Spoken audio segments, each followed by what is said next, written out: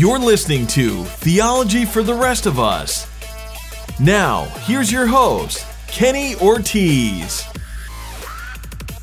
Hello, welcome back. I'm Kenny Ortiz. This is Theology for the Rest of Us, coming at you from beautiful Central Florida. Thank you so much for listening to this episode of the podcast. So glad to have you. This is episode 242, and in this episode, I'm going to be talking about the idea of the one. The concept that there's just one specific person just for you to marry and no one else. There's a soulmate out there for you, and you got to find that one person.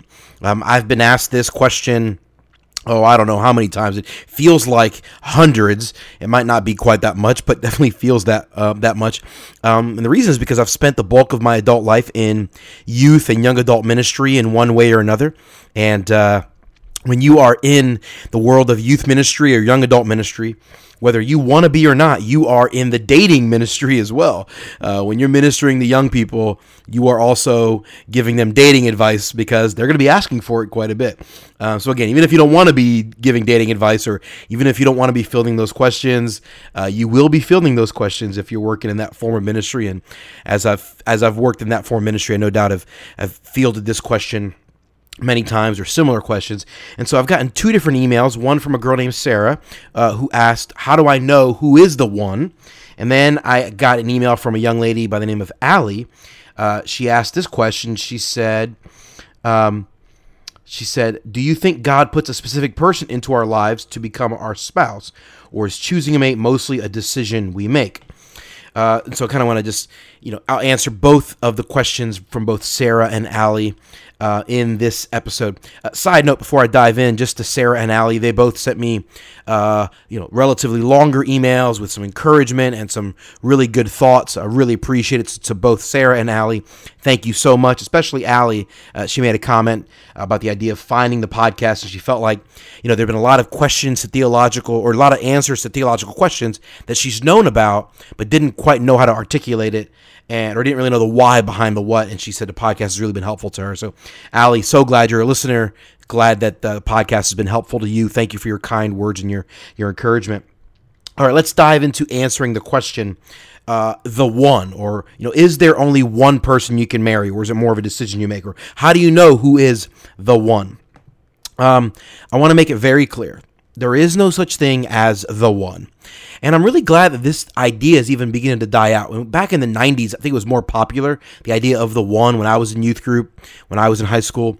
I feel like there has been a shift within Christian circles, a shift within the kind of advice that's given to a lot of young people over the last 15 to 18 years or so. I feel like there's been a shift.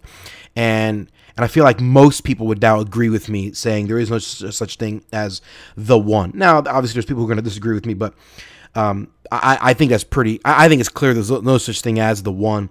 The reason I say that is because there's nothing in the scripture that points to that. That would be the first thing I would say. I've read the entire Bible multiple times in my life, and there is literally not one verse that I have ever come across that would lead me to believe this idea of the one. There's nothing in the scripture that points to that. So I don't understand how you could, I don't know how a Christian could make this statement and make it in a way that is intellectually honest if you're taking the scripture into account. Now, if you're not a believer, or maybe if you value things like Disney movies above the Bible, or romantic chick flicks, or you put a lot of stock in, Nicholas Sparks novels, if those are your source material for how you make determinations and how you develop your opinions, then yes, I would say you're probably going to end up believing the philosophy of the one. But the reality is, if you're looking at the scripture, and if you're just being logical, you're just kind of examining life, that doesn't really work out in life either, right? So when you're examining both, our generic human experience as well as the logic that we kind of understand, and when you look through the scriptures, nothing points you in that direction. That's not the assessment or the conclusion we ought to come to. A couple other caveats that I think is important to think about. Before the 20th century, people didn't really have a lot of options. Like think about this. Imagine you are the average American living, let's say, in the middle of the 1800s, somewhere in the U.S. You probably lived in a rural community or a small town because our country is mostly an agrarian society. you probably worked on the farm. If your parents owned a shop in your small town, then you worked in the shop. But you didn't have a lot of options. There weren't people going around saying, what do you want to do when you grow up? Well, what do you mean what I'm going to do when I grow up? I'm going to work on the family farm. I'm going to work in the family shop, right? I mean, it was very rare for people to break out of that. The idea of having a bunch of options that you could choose from was not something that really existed in American culture really up until recently. And it certainly hasn't existed in most other cultures throughout world history. In fact, that ideology, that thought process doesn't exist in most countries around the world today. So no doubt that it doesn't exist when it comes to relationships and picking your mate. There's the idea of having options didn't make sense. If you were the average American boy living in the U.S. in the 1800s, you married whatever girl lived in your town that happened to be close to your age. Or you happen to marry whatever girl whose parents happen to be friends with your parents, in your little small town, in your region of the country.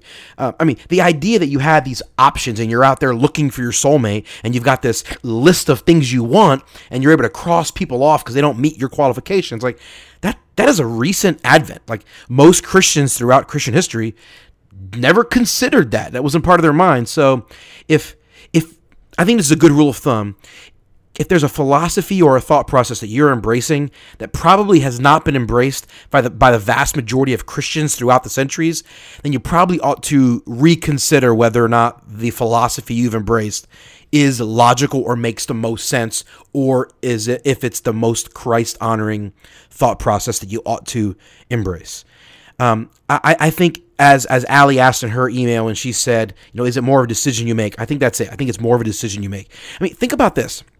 In the book of Acts, the apostles, when they were picking the next apostle to take Judas's spot, like this is going to be one of the 12 people who would lead the church and take the gospel to the ends of the earth. Like this is a major position, a major office. I think it's a big deal. What'd they do? They drew straws. Like they left it up to a moment where seemingly was chance. They basically they prayed. They used their wisdom to narrow it down, and then they asked God to lead them through seemingly a random sequence of events or a random thing. That was the drawing of straws, so to speak, the casting of lots. And it would be comparable to this. Let's say there's a girl who wants to get married and she knows 3 or 4 guys that attend her church, and maybe there's 4 of them and she's like 2 of them just really doesn't like for some reason, and she narrows it down to 2 and she goes, okay, Lord, here's what I'm going to do. Will you guide me to which one you want me to marry? And she takes a coin and flips the coin. That's pretty much what the apostles did when they were picking the replacement for Judas. They basically prayed. They narrowed it down using their own wisdom and what made sense to them, and then they, in essence, flipped the coin. And I think we can do the same when it comes to making major decisions. Now, I'm not saying there shouldn't be standards or qualifications, right? The Apostle Paul tells us in 1 Corinthians 7 to marry in the Lord. I think he's given the idea that we ought to marry someone who is in the Lord. We ought to be seeking for someone who loves the Lord. He also urges the people in Corinth to not be unequally yoked. Like, don't tie yourself to someone that isn't headed in the right direction that you're headed in. Right? So you ought to be looking for someone who loves the Lord. You ought to be looking for someone who challenges you to be a better Christian. Someone who values the right things. I think that's important. I think it's important that you ought to maybe be looking for someone that you enjoy to be with. If you're going to be married with someone, you're going to spend a lot of time with them, so hopefully you at least like being around them to some extent. That would be valuable, I guess. Someone who has a personality and the character that is, admirable and pleasurable. That's good. I think no doubt when you observe human nature, physical attractiveness should be a part of the consideration. I think there's some people say, looks don't matter. Well, if you say looks don't matter, it's because honestly, you're just ignoring human nature, and that's just seemingly silly to me. And even if when you examine some of the scriptures, the Song of Solomon, where, Solomon's talking about finding joy in the beauty of his lover, I think there's something Christ honoring about being married to someone that you're attracted to some extent, and that you take joy in that. I think it's appropriate for a husband to stare at his wife and to be turned on by his wife, to stare at her and to allow that to bring pleasure to him. Like, that's a good thing. It's a God thing, in fact, not just a good thing. It's a God thing. Now, we ought to not be taking pleasure in the bodies of those we're not married to. We got to be very cautious with our eyes, no doubt. But it's appropriate to be married to someone that you find beautiful. And so if you don't find someone physically attractive, it's okay to maybe say no to that person. That's not necessarily a bad thing. Now, I do think there's a lot of people out there that have unrealistic expectations when it comes to personality, skills, good looks, whatever. And a lot of times when it comes to the one, or when it comes to having a list, a lot of people are looking to be made happy in marriage. They're looking at marriage and saying, I want to be with the perfect person, or the person that has all these things, because they're going to make me happy if they have those things. But marriage is not to make you happy. That's not the goal of marriage. As Tim Keller says perfectly in his book, The Meaning of Marriage, marriage is not to make you happy. It's to make you holy. Like, the number one reason why God puts people together within the institution of covenant marriage is so that that person can sharpen you, help you be better. That person can challenge you. That person can inspire you to love God more. Like, you can pick whoever you want. You can draw straws. You can flip a coin. But you ought to narrow the list down at least to a group of people that we're going to help you be more holy and stop looking for someone who's going to make you happy. Now, if that person happens to make you happy in moments, that's a good thing. That's great. But that's not a primary thing. It's not a core thing. It's a supplemental thing. That's icing on the cake. It's not the full meat and potatoes of the meal. So when you're looking for a mate, you should be examining the people in your life, people whether that's at your church or Christian community you're part of, or eHarmony, or whatever online platform you're using. Look at the people in your life. Use your wisdom, use your common sense, use your brain, use your experiences. Talk to your parents, pastors, friends, people that are older than you, that love God, that know more than you. Use their wisdom and your wisdom to kind of narrow down the field to some extent. Eliminate the losers and bumbleheads that are gonna be detrimental to you if you were to yoke yourself to them. Get that list down a little bit, the group down a little bit, and then just pick. Literally, just pick. Flip a coin if you want. And I think we take too much pressure on ourselves. We put too much pressure on ourselves to figure out who is the one. The Apostle Paul tells men in Ephesians 5 to go lay down your life. He doesn't say find which woman meets the standards on your list. That's what he says. Paul says, go pick one and lay down your life for her. Which one? I don't care which one. Just go find one and lay down your life. Now, are there some women out there, whenever I'm going to talk to the young guys, I always say this, are there some women out there that will make it harder for you to want to lay down your life? Sure, there will. And are there women out there that you could get to know that will make it a little easier for you to want to lay down your life for them? The answer is yes. So I would encourage guys to date a woman who has the characteristics about her that inspire you to want to sacrifice on her behalf, that causes you to want to lay down your life. Now listen, even if you don't want to lay down your life, or even if she doesn't do things that deserves it, or even if she doesn't inspire you once you're married, you still do it, okay? Even if she doesn't deserve it, even if she's not holding up her end of the bargain, men are still called to lay down their life. That is not optional. But I do challenge men before they get married, when they're dating and looking for a young woman, I say, listen, find a woman that's going to cause you to want to lay down your life, or find a woman, or marry the type of woman that maybe inspires you to want to sacrifice a little more than maybe. And there are, I know this for myself, there are types of women that I have interacted with that cause me to maybe be a little more excited about the idea of being sacrificial. And there are types of women, if I'm honest, that fall into a category that maybe they wouldn't inspire me to be as sacrificial than maybe I typically would want to be, or typically ought to be. Now, if I happen to marry a woman in that category, God would still command me to sacrifice for her. But before you get married, I'd encourage you to maybe consider what's the type of woman that inspires me to want to be holy. What's the type of woman that causes me to want to lay down my life? What's the personality and character, of the type of woman that makes me want to be like Jesus for her, for our family, and more importantly, for the glory of God? Like, who is the type of person that's going to inspire me to want to obey the Apostle Paul's words in Ephesians 5, to lay down your life for your wife? And for women, the same way, the Apostle Paul makes it very clear that you are to submit to the leadership of your husband. So I ask you this, women, what is the type of man, who is the type of guy that would inspire you to want to submit? Now listen, if you marry a guy who's a bubbling idiot and a knucklehead and is kind of really inconsistent in his faith, you're still called to submit to him in a lot of ways. Like, there's still an element of Christian submission that you're expected to give to your husband, and Christian loyalty, even if he doesn't deserve it. But wouldn't it be better if maybe you found a guy that you don't have to convince yourself every day that he's worthy of being submitted to? Like, don't you want to marry the kind of guy that you wake up in the morning going, this guy deserves my submission because he's the type of guy, he's got the character and the love of God inside of him that makes it easier for me to submit to him. Now, it's not going to be easy, right? There are going to be days where it's easy, days where it's hard.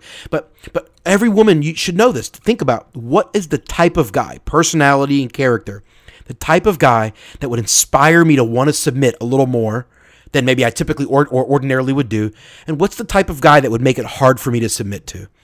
And I think if you just examine your opposite gender friendships, you can kind of think about this. If you examine maybe your own dating track record, if you ask people who know you well, I think you can begin to ascertain what's the type of personality and the type of character that causes me to want to be sacrificial on behalf of that person. What's the type of personality and the type of character that causes me to be inspired to want to submit to that particular person? And I think if you go into dating asking those types of questions, you're going to end up making some wise decisions. Last caveat, I say this. Make sure that you have wise people involved in the process. I've already said this earlier in the episode, but I'll say it again. Pastors, parents, friends that love God, friends that are older than you, that know more than you, people that are married, people that have had good marriages, people that maybe have had tough marriages. Like, Get a plurality of wisdom from people. Put a lot of stock in what your parents and pastors have to say, assuming your parents love the Lord. Now, even if they don't love the Lord, they're still going to have wisdom to offer you. But maybe you have to filter it a little bit if they don't love the Lord. But look for people that are going to be able to speak into you and give you wisdom as you make a determination as to who you choose to spend the rest of your life with. The reality is there is no such thing as the one. Nothing in the scripture points to that. It's illogical to believe that. It's irrational, in my opinion. You can just choose whoever you want. You can even flip a coin if you want. But listen to me. Once you're married, you're called to fulfill certain things that is not going to be easy. So as you choose, remember, you do have the freedom to choose whoever you want, but make sure you choose wisely.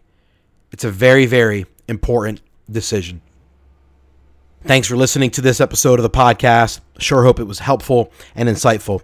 If you have a question or a topic that you want me to address in a future episode of the podcast, I'd love to hear from you. Please feel free to shoot me an email. The best address is heyortiz@theologyfortherestofus.com. That's HEYORTIZ @theologyfortherestofus.com. Or you can find me on Twitter. I love to tweet and I love connecting with people there. Feel free to find me on Twitter. My handle is @KennethOrtiz. It's KENNETHORTIZ. To ensure that you never miss an episode of the podcast, make sure you subscribe to the show in your Apple Podcast player or your favorite podcast player, whatever it may be. That'll guarantee that every episode gets delivered directly to your device as soon as they go live. And if you're loving the podcast or it's been a blessing to you, please do me a huge favor. Head on over to iTunes, leave us a 5-star rating and a great review. Those reviews are a big, big help to the show because they help us reach more people. Thanks again for listening. I'm Kenny Ortiz, and this has been Theology for the Rest of Us.